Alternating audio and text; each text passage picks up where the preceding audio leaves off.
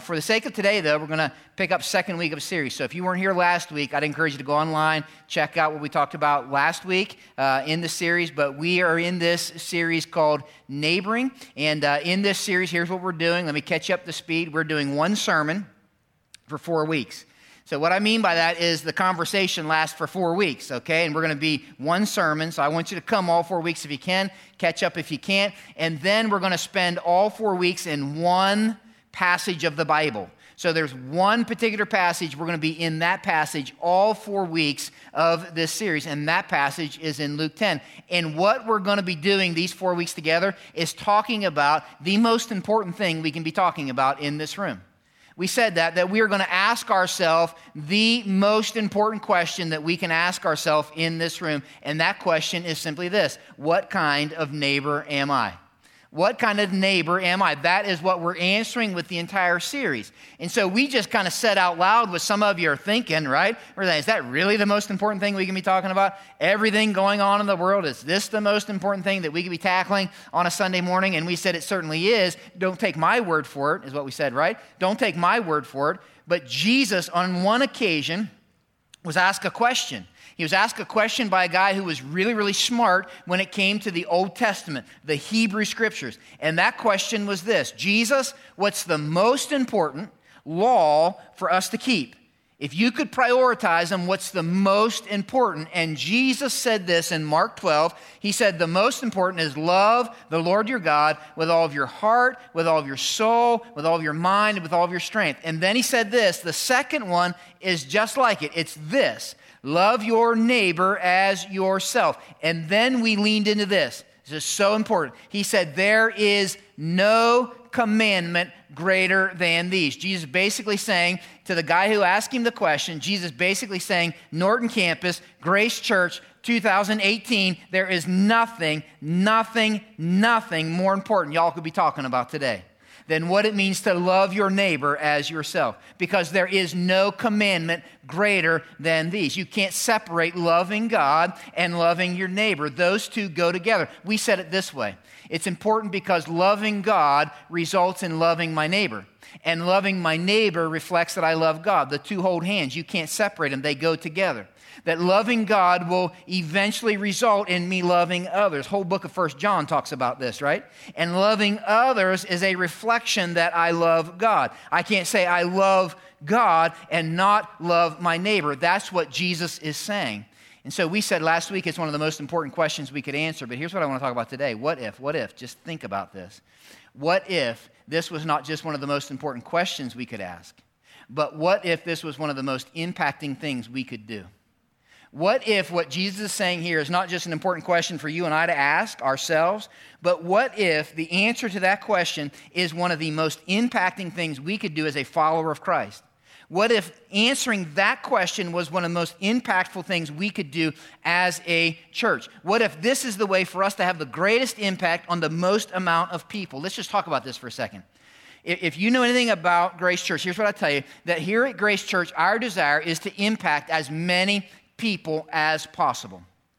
That's what we want to do. We want to impact as many people. So we have all kinds of activities that we do to impact people. And some of you that have been around, you know what some of them are, right? We filled backpacks up so that we could give them to kids, so that hundreds of kids could start their school year with full backpacks, right? We want it to impact as many kids as possible.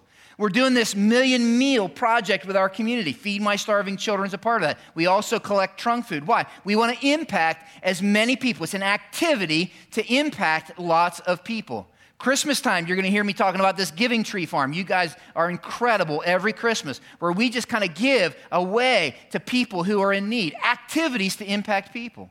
Not only that, we do events to impact as many people as possible, right? We've had events in this room like the Sex Trafficking Forum, right? Some of you were part of that. Why did we do that? We want to impact as many people as possible. We did a heroin awareness event in this room. About 500 people came from the community. Why? We want to impact as many people as possible. Every service that we do in here, Sunday morning, special services, Christmas, our desire is to impact as many people as possible. But here's the question for today. What if the answer to this, what if the answer to this most important question was the solution to the most pressing needs in our community? What if the answer to this question, do I love my neighbor as myself, is the answer to the most pressing needs in Akron, in Norton, in Wadsworth, in Doylestown? What if the answer wasn't another government program? What if the answer wasn't another church program? But what if the answer was living the second commandment, love your neighbor as yourself? What if the emphasis should not simply be how do we get more people in this room, but what if the focus was how do we get the people in this room right now to leave this room to neighbor the people that are already in their neighborhood? It makes me think of one. I've read and been exposed to 3 different books in preparation for this series, and I like to let you know what some of those are. Some of you like to read. And one of them is called The Art of Neighboring. If you like to read, that might be one worth picking up. But in that book, it's written by some pastors, and one of the pastors that was the author of that book was writing about a situation in Colorado where he and 20 other pastors got together with the mayor of their town. And their desire was with the mayor of their town to say, hey, how can we as pastors of our churches partner with you in having the greatest impact in our community with the greatest needs in our community? And so the mayor began to outline all the things that were going on in their community. Began to outline all the ways in which they needed help. He talked about kids who didn't have dads to mentor them. He talked about dilapidated housing. He talked about widows who needed people to look in on them. He talked about all of these things. And then the mayor, not one of the pastors, said this. He said, the majority of the issues that our community is facing, listen close, lean in, would be eliminated or at least drastically reduced if we could just figure out a way to become a community of great neighbors. Wow. He later went on to explain that when people identify a problem, what they normally do is they go to a government or civic official and they say, hey, we have a serious issue. Could we start a program to address it? The mayor shared candidly with us that in his opinion, government programs aren't always the most effective way to address social issues. This is what he said. He went on to say that relationships are more effective than programs. Why? Because they're organic and they're ongoing. The idea is this, he said. He's talking to a group of 20 pastors, by the way.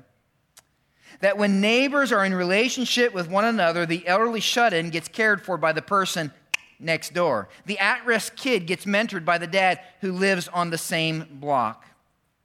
The mayor shared this, got up and left, and the room was filled with 20 pastors.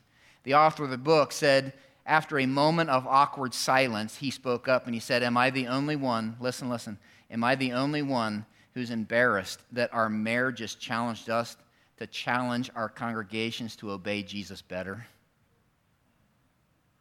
Which led them to call another meeting about 4 weeks later where they invited the city manager. Her name was Vicky. And they had heard that she had put together some programs involving neighboring. So these pastors invited her in to talk about how they could become part of these neighboring movements. And this is what she said. I want everybody in the room to listen up.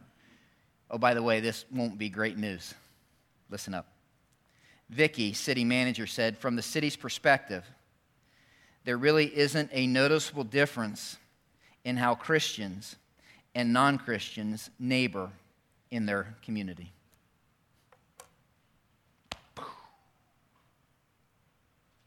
Wow. What she's basically saying, there really isn't much difference between the way Christians and non-Christians listen to Jesus. That's what she was saying. You see, the question for today is, what if it wasn't just the most important question? What if it was one of the most impacting things? It all led us to a very familiar story. Most of you have heard of it, even if you don't read the Bible, right?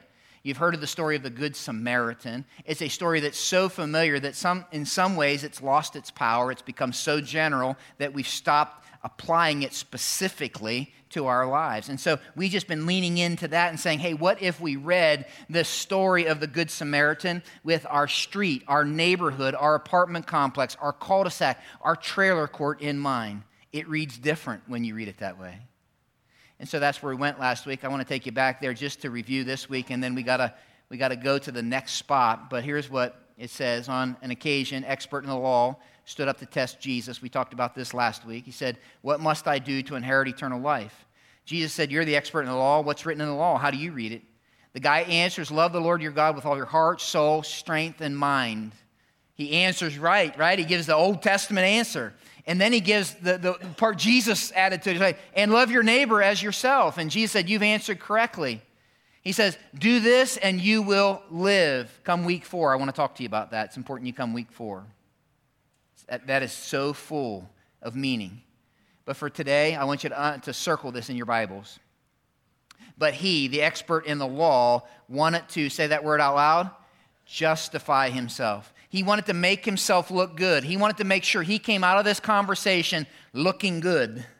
He wanted to make sure he found a loophole to make sure he was keeping the bare minimum requirement of what was expected. He wanted to justify himself. So he asked Jesus a question, "Who's my neighbor?" Jesus said, "Hey, I'm not going to ask a question in response to that question. Instead, I'm going to tell you a story. Man going down from Jerusalem to Jericho." We said this last week. That is a real road. That is a road everybody would have known kind of road. That is a road where you had been warned, don't go on that road alone kind of road. And that man was going from Jerusalem to Jericho, 18 miles downhill the whole way, and he was attacked by robbers. They attacked him, stripped him of his clothes, beat him, went away, and they left him half dead. And that's when the plot thickens, because Jesus never does anything flippantly or haphazardly, and so he introduces the next characters. A priest, guy works at the temple, a religious leader, a priest, high on the socioeconomic ladder, happened to be going down the same road. When he saw the man in the ditch, the man naked, half dead in the ditch. And the religious leader, the highly respected community religious spiritual leader, saw the man, and it says he passed by on the other side. So too, a Levite. We said JV kind of priest. He's learning, he's interning, right? When he came to the place, same place, saw the same man in the ditch, he too passed by on the other side. And if you were here last week, the story goes on. Because at that point, Jesus he says, but there was, and everybody would have been like, a Samaritan, right? The hated Samaritans. And if you know the story, and we'll get there next week, it's the purpose of next week. The Samaritan comes along, sees the same man in the same road, in the same condition, and that man, the hated man, the man you wouldn't expect to stop, that man stopped. Had pity, cared for, took care of that man in that ditch, which led Jesus to ask this man a question. And the question that he asked him was this: which of these three do you think was a neighbor to the man who fell into the hands of robbers? Now remember, we said this last week. The guy answers him, but he won't say the word Samaritan. He can't choke that out. He's not going to say that. He basically says, well, obviously the guy who showed mercy. But here's what I want you to know for the sake of today, and then we got to go. We got to go. Here's what I want you to know. Everybody in the room would have heard in this question a bigger question, that what Jesus was actually asking them was this: which of these three in this story do you think loved the Lord their God with all their heart, with all their soul, with all of their strength, and with all of their mind, by loving their neighbor as themselves? Why? Because loving God results in loving my neighbor. And loving my neighbor always is going to reflect there's this love for God. Now, here's the deal for today. Everybody look here a second. Obviously, in the story, can I just state the obvious? The Samaritan is the one Jesus wants us to emulate. Just shake your head if you'd agree, right? He's the good guy, right? He's the hero. He did the right thing. Like, if Jesus is telling the story, it's like, do what he did, right? That's how you would read it, right? Do what he did. He did the right thing. The guys you think would do the right thing didn't do the right thing. The guy that you wouldn't think would do the right thing, he did the right thing, right? And so that's easy for you to pick out, right? But even though he's the one that I know Jesus wants us to emulate, listen. I don't think he's the one that's easiest to identify with. Like, I honestly don't think that the Samaritan is the easiest one to identify with. And today, for a few minutes, just for a few minutes, I want to focus on the ones in the story that you think would be the neighboring type who end up not being the neighboring type, the priest and the Levite.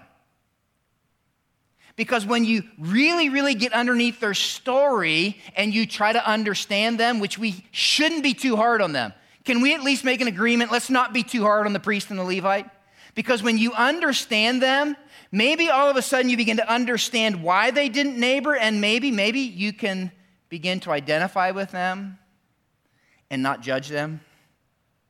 Just think about it. I mean, why in the world didn't the priest stop? Just think about it logically. You may not know this about priests, but that dude was a busy man. Like, if you know anything about a priest, that dude was busy, had a busy life. In fact, if he's going from Jerusalem to Jericho, here's what we can assume, that he probably just got done serving 2 weeks in the temple. He just got done doing some really important religious stuff, some church stuff. He's tired. He spent 2 weeks doing really important church stuff, and he's walking home. He can't wait to get home, right? It's like been an exhausting week. Sacrifices and church stuff and religious stuff and listening to people and all this. I have an important job. And he knows that if he listened close, you might not have known this if you don't understand Jewish culture, if you don't understand kind of the Old Testament law. If he gets within 6 feet of this guy, listen close, if he gets in 6 feet of this guy, he'll be pronounced ceremonially unclean. And if he is pronounced ceremonially unclean, instead of going home because he's tired, now he has to turn around, go back to Jerusalem because he's now unclean. He has to stand at the eastern gate, and he has to stand with all the other unclean sinners and wait for a 7-day cleansing period for one of his fellow priests to come and pronounce him clean. And he cannot do the duties of a priest for one rotation. Like, there's a part of you that's like, I don't know, dude's busy. He just kind of made a calendar decision, like he wants to get home. Or maybe, I don't know. Maybe it's just he and the Levite are really, really smart. I mean, can we at least entertain that for a second?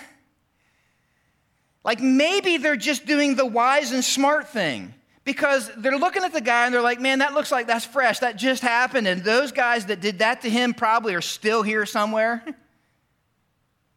And like they'll probably know that I, a priest, am higher on the socioeconomic ladder, that maybe I'm coming back from the temple, that maybe I'm coming back with a pay or something. And maybe if I stop and help him, maybe they'll see me as somebody that they could attack too.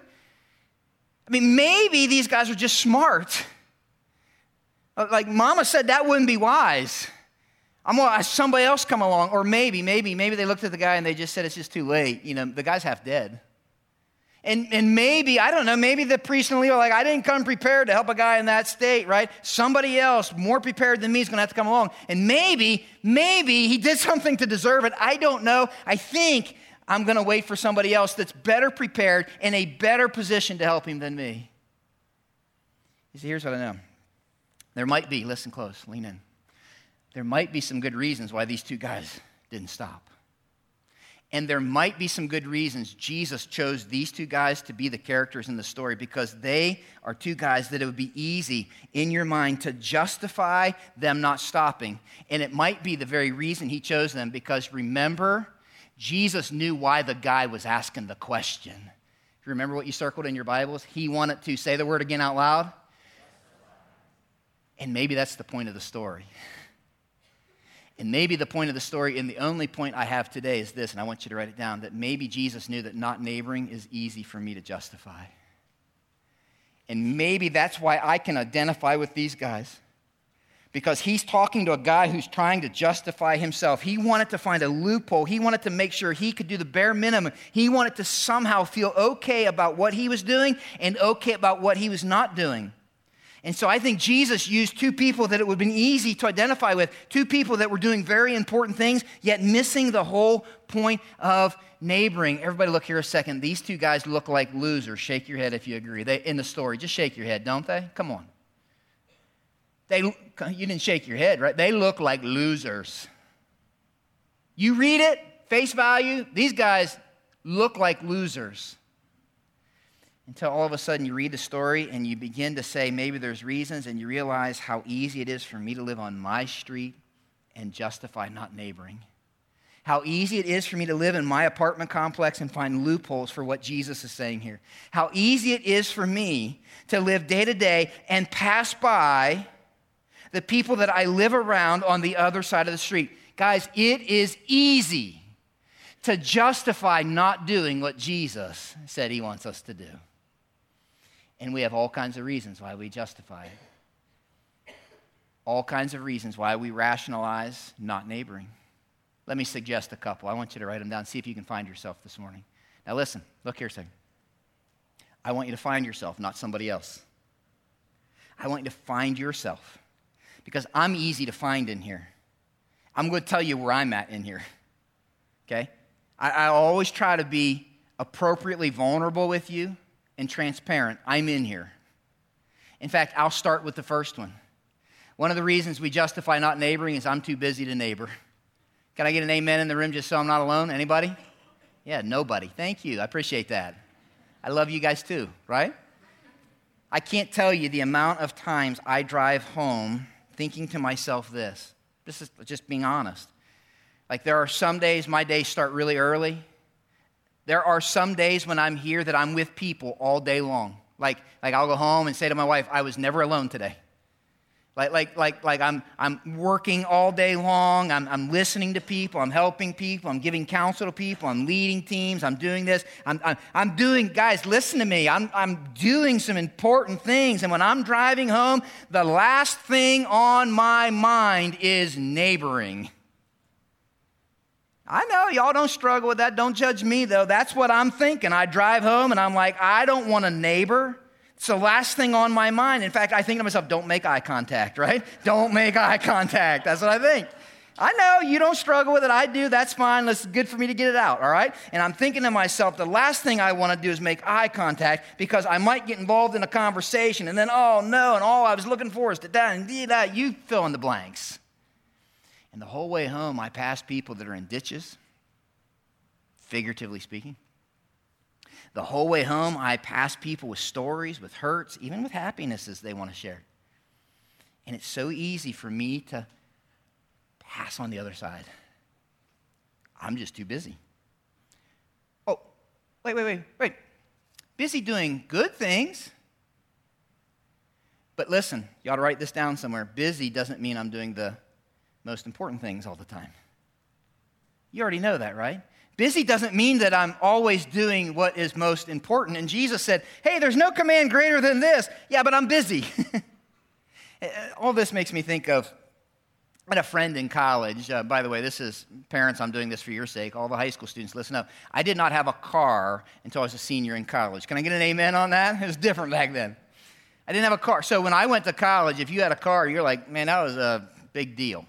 Like, big deal, right? I mean, I couldn't afford a car and all that. I had a friend of mine who had a car as a freshman. He came from the other side of the tracks or something, and he had a really, really nice car, and he took care of that car. He was consumed with that car. He waxed that car, he seemed like he waxed it every other week. He was always doing something to that car. That car was spotless, had these hubcaps, incredible, had these lights that shined up in the back, all this stuff. Man, we were all jealous. He drove that car around, man. Everywhere we saw, there he went, jealous of his car. We're walking, he's driving. It was a cool car. He always was taking care of his car. One day I saw it in the parking lot, didn't move. I'm like, oh, he must be sick. He was in there 2 days, 3 days, in there all week. Finally, end of the week, I'm like, dude, what, your car, it hasn't moved. What's going on? You got this really nice car. What's wrong with it? He said, it's not running. I said, what's wrong with it? He said, engine burn up. I didn't put any oil in the car. Listen, what was he doing? He was doing some important things. Daddy always said, wax your car. He was doing some good things, right? He just didn't happen to be doing the most important things. You see, Jesus said there's nothing more important for us to be doing than loving our neighbor as ourselves. And sometimes I can justify not neighboring because I'm just too busy. So what's the solution? Well, the solution is this. This is going to be weird to some of you guys, but the solution is found in this weird, obscure Old Testament passage. Okay? In the book of Leviticus. You don't need to turn there. I'm going to show you. But it's the book you get stuck in when you're trying to read through your Bible. It's like, what? That's kind of weird. In Leviticus 19, write it down somewhere, that's where a chapter that's devoted to loving your neighbor. You're like, it is? It is. Go back and reread it. It's devoted to loving your neighbor. And in the middle of that chapter, in the middle of this chapter in Leviticus, God tells his people to do something weird. It just sounds weird to us, and here's what he says. When you reap the harvest of your land, don't reap to the very edges of your field or gather the gleanings of your harvest. He's saying don't go over your vineyard a second time or pick up the grapes that have fallen. Instead, he's saying, I want you to leave them for the poor and the foreigner. Why? Because I am the Lord your God. What is he saying? Like, that sounds weird. In this section in Leviticus 19, where he is encouraging us to love our neighbor, he's saying, I want you in the agricultural world they live to leave some margin, to leave those things in your field in order to take care of the poor and the foreigners around you.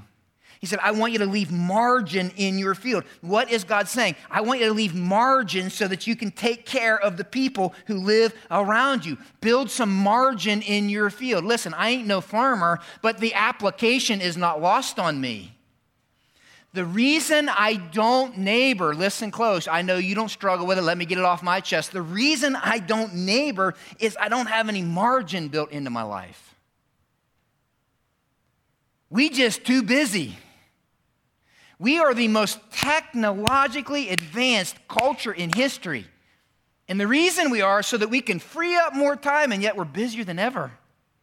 Because we can drive our car, text, shave, watch a video, eat an Egg McMuffin all at the same time, right? You know what I'm talking about.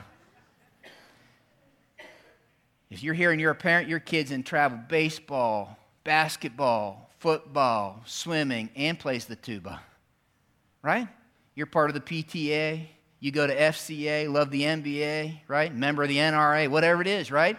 We're strung out, wiped out, and worn out. We are a busy group of people. And the question of margin is this. You ought to write it down somewhere. Do I have time to engage people? Like, do I have any margin, any time to engage people? I'm going to tell you something. It's a struggle. Because we fill our calendars up. We got no margin to get involved. We do not want to be interrupted. When I take an honest look at my life, I realize, man, I have literally scheduled out what's most important. In this Art of Neighboring, there's this interesting quote. It says this, do I live at a pace that allows me to be available to those who live around me? Now here's the real question. If not, are all the things I'm doing more important than the great commandment? That's the one that's like I just don't have time. Like, I don't have time to go golfing with my neighbor. Like, my neighbor would like to go golfing with me. This is me just being really honest with you. And I'm having a hard time finding time. And I think to myself, I wonder if the things that make it so that I don't have time are more important than the great commandment. And if I'm honest, there's some things I'm doing that are really, really important, but my neighbor wants to spend some time with me. It makes me ask myself the question is, in my life, if I thought of my life and my time like a budget, do I intentionally budget time to love my neighbor? There's this guy I listen to a lot. His name's J.D. Greer. You can write this down. I love him. He says, you'll never live the life God intends unless you intend to. It doesn't happen just haphazardly, by mistake. And then I got to ask myself, do I have built into my life some margin? Is there some area where if the unexpected comes up, I can neighbor? In another book that I've looked at for this series, you can write this down. These are great, by the way. In your groups, you ought to get them and look at them. But next door, as it is in heaven, they say something that's interesting. They said that for us, we had to relearn, listen to this, the art of strolling. The art of I haven't strolled in ages, guys. When I go for a walk, I try to do it as fast as I can, get as far as I can. That's the way I'm wired. I don't know. He said, we take lots of walks in our neighborhood. We make sure we're not in a hurry. We stop often, observe, talk, listen, engage with those in our neighborhood whom we encounter along the way. Interesting, huh? I talked to a guy, I think might be in this service. I think I might have saw him in this service. He said the way that he neighbors and the way it happens for him is when he goes out in his neighborhood, he always takes his dog. And everybody wants to stop and talk to him about his dog. And that allows him then to talk to them. I love that. Not in a hurry, strolling. Listen, here's the deal. I just sometimes am too busy. And for some of you, you're like, Dan, I'm with you on that. But for others, you're like, it's not that I'm too busy. Maybe your reason for not neighboring and justifying it is it's too risky. It's too risky. The fact of the matter is fear plays a big part in why we don't neighbor. You know, our 24/7 news cycle kind of creates in us this constant suspicion and mistrust of people. And what if I start neighboring and people take advantage of me? What if I reach out to them and can't get rid of them, right? What if somehow I reach out to people and somehow I get involved in their life and, man, they're not the kind of people that I want my kids to grow up to be, and all of a sudden I've just welcomed that in. Neighboring, listen close, neighboring, write this down somewhere, can be messy. Let me just say it. And I know what some of you think. I can almost read your face. You're like, Dan, that's easy for you to say. You don't know my neighbors. I got crazy neighbors is what you're thinking, right? My neighbors are really hard to live beside kind of neighbors. And I don't know your neighbors. I really don't. And listen, you don't know the neighbors that I've had.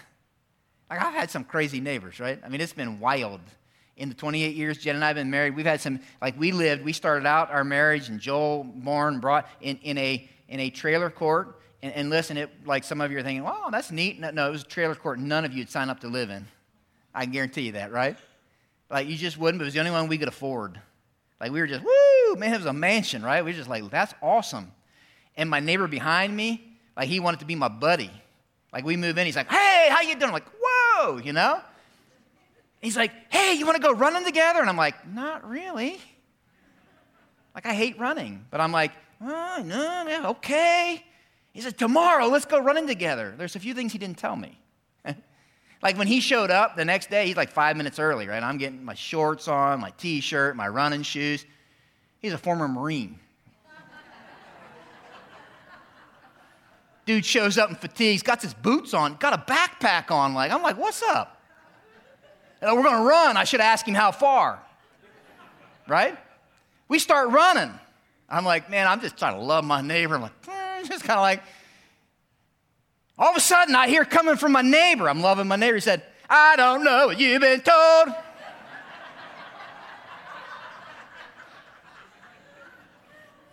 I just kept running like I didn't hear it. He's like, no, you don't understand. You're supposed to repeat that. I'm like, oh, gee. We ran the whole way through the town like, I don't know what you've been told. I'm like, I don't know what you... Louder, boy, you know? Man, I've had some crazy neighbors. We moved out of that neighborhood. I'm like, woo, it's going to get some better neighbors now, right? We moved into a neighborhood. Doesn't matter which neighborhood. This is true. Ask my wife. If you know my wife, ask her if this happened. It's actually funny now. It wasn't at the time. She was home one day with the kids. Got a knock on the door, one of our neighbors. I'm not kidding. I wish I was making this up. Knock on the door. One of our neighbors came to the door, looked at my wife, and she challenged my wife to a hair pulling contest. I'm not kidding you one bit. Raise your hand if you've ever been in a hair pulling contest. Like that? No, none of you, right? That's why my wife's got short hair. I'm just telling you, right? Same neighbor, for whatever reason, for no reason in particular, took the American flag and jammed it right in the back of my van. I'm like, what's up with that? Neighboring's messy. I'm like, can you not do that? Like I'm supposed to love you. Like, it's kind of getting hard. I had one neighbor on the other side of us that I'd be out and back playing with the kids. And this neighbor, I loved this neighbor. And this neighbor would talk to me all day long. The only problem was that every other word, it's almost not an exaggeration, every other word was the F-bomb. My kids would look at me, they were little like, has he got pet ducks or what's going on? You know, they're like, they didn't understand. Like, don't say that word. You know, like, can you not say that? But we're going to love him. See how that works? It's messy. It's like, man, I know for a fact that there's some of us who just would rather live our lives with a tight circle of friends, only letting people into our life who are going to benefit us and who feel safe. In this book I'm talking about, there's a quote. They say this, that we buy into this American notion that our home is our castle. It's our personal space that ought not to be intruded upon. We assume the greatest need of my family is safety, when actually our greatest need is to experience loving and serving like Jesus did. The fact of the matter is that when I cut off from people in my life who sometimes are uncomfortable, not only does it mentally cut me off from the mission of God, it begins to ultimately destroy my life. And the question isn't how dangerous is that stranger. Listen close. You got to think about this. The question is, how dangerous will I become if I don't follow Jesus? That's the bigger question. To love our neighbor takes courage, and to put ourselves in uncomfortable situations. That's why I love one of our values here. Say this out loud with me. The top line, let's say it together. We, when given two options, we'll choose the one that no one else wants to tackle. We'll intentionally go where hope is hard to find. Listen.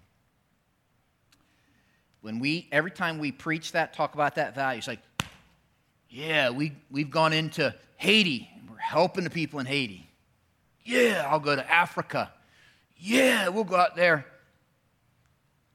Never does it cross our mind that maybe that's next door. Like the neighbor, you're like, Dan, you don't understand. That would be too hard. You see, somehow the fact that we do hard things is the difference between me living an impactful life and an inconsequential life. Let me ask you a question. Of what consequence is it that you live in the neighborhood you live if you're a follower of Christ? It's an interesting question, isn't it? You see, there's all kinds of reasons we justify not neighboring. I'm too busy, it's too risky. Let me just say a couple more and then we're done. It's too late. It's too late. It's like some of you are thinking in your mind, I got a neighbor and they are way gone. Like there's nothing I can do to help them. Can I just say simply that I'm glad that somebody in my life didn't give up on me? Amen? Aren't you glad? Can I better yet remind you of the words that Pastor Aiden led us to sing this morning? That we sang to God? When I was your foe, your love fought for me. When I felt no worth, you paid it all for me. The overwhelming, never-ending, reckless love of God is chasing me down. It's going to fight till I'm found. I couldn't earn it. I don't deserve it. You gave yourself away. There's no shadow you won't light up, no mountain you won't climb up, no wall you won't kick down. That's the words we sang about the love of our God for us. Some of us, it's not like our neighbors are too far gone. It's like, if we're honest, some of us are like, Dan, I live in a really good neighborhood, and there's really no needs in my neighborhood, and so we think it's not necessary. It's like it's so unnecessary, like I don't see any needs, and it seems like everybody's got life together. Let me tell you something about that. First and foremost, I want to tell you this. All kinds of people in all kinds of places live in secret ditches. Like everything looks like it's okay, and when you get a little closer, you're like, oh, wow. In fact, I will tell you this. The people whose lives look pristine and great on the outside are probably people who are working really hard so that you don't see the need that's back here. There are people who economically got it all together. Everything looks great. Their kids are all dressed perfectly. And yet back here, there's all kinds of emptiness.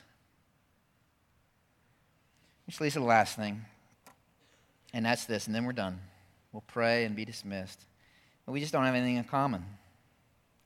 They believe different things than me. They come from a different culture than me. They're a different generation than me. We just have nothing in common. And so we justify not neighboring because we think, I don't know, they wouldn't want me to talk to them. I don't want to waste my time on them. Let me tell you two things real quick about this, and then let's be done. Those of you older, let me talk to you for a second. Those of you older, you're like, am I older? Listen, if you're 40 or above, okay, I don't know. I will tell you something. I hang out every Sunday night with a bunch of young adults, which, by the way, if you're a young adult and you're not coming to my house on Sunday nights, why not? Okay, I want to hang out with you. Come, about 50 young adults, come hang out with us. I want to spend time with you. I'm going to tell you guys a big misconception some of you that are older think when somebody from a different generation lives beside you. They wouldn't want to hear anything I have to say. They wouldn't want me to get involved in their life. We just are from different generations. That is totally false. I found hanging out Sunday nights with about 50 young adults who I'm from a different generation. I thought when we started this thing, man, these guys are going to think this old fuddy-duddy, we don't want to hang out with him. For some reason, they keep coming back. I'm not sure why, but I will tell you this. I absolutely love them. And there are some of them that are eager for somebody to speak parentally into their life because maybe they didn't grow up with a parent. You see what I'm saying? And so you justify away, well, they wouldn't want to have anything to do with me. Let me talk to all of you in the room that are Christ followers. This will be where we're going to just kind of fold it and end. There's a misunderstanding about neighboring, and it's this. Well, I'm not going to neighbor my neighbor because they're from a different religion, and they don't want to have anything to do with Jesus or the gospel, and so why would I neighbor them? Like, what good is it going to do? I want to clean something up for you. Even if you don't agree with what I'm going to show you, write it down, let it percolate. We think that we neighbor people so they'll become followers of Jesus, when instead we neighbor because we are followers of Jesus. Listen to me.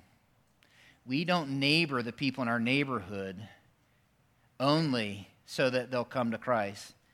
We neighbor because we are followers of Christ. You see, if all I do is neighbor in order that they become a follower of Christ, and if they don't, I stop, it's become this ulterior motive. And by the way, your neighbors see right through it, right? The fact of the matter is, I neighbor because I am a follower of Jesus, and I've been neighbored by him. Which leads me to this. Last week we said neighbor's not what I am, but it's what I do. And we're going to look at this more in depth next week, but the one in the story who showed us what that means, he saw him. And we're simply asking ourselves, do I see my neighbors? So my question to you is, how you doing with that grid? Are you able to fill the names in around that center house of the people who live around you? You can do work or school, whatever you want to do. Do you know the names of your neighbors? Which leads to the next thing. He actually took pity on him, and we're simply asking ourselves the question, do I know my neighbor's story? Because behind every door, there's a story. Every door, there's a story. And so the question is, do I have enough margin in my life to find out their story? And here's what I know. Everybody, just listen, just hear me on this. I love you guys. I love being one of your pastors. And I already know that in your mind, some of you are justifying why you don't have to, why this isn't something that, why this will never work, why. I get it. I'm the king of it. I'm busy. Busy. I already know you're doing the mental gymnastics because I do it every time I read the story.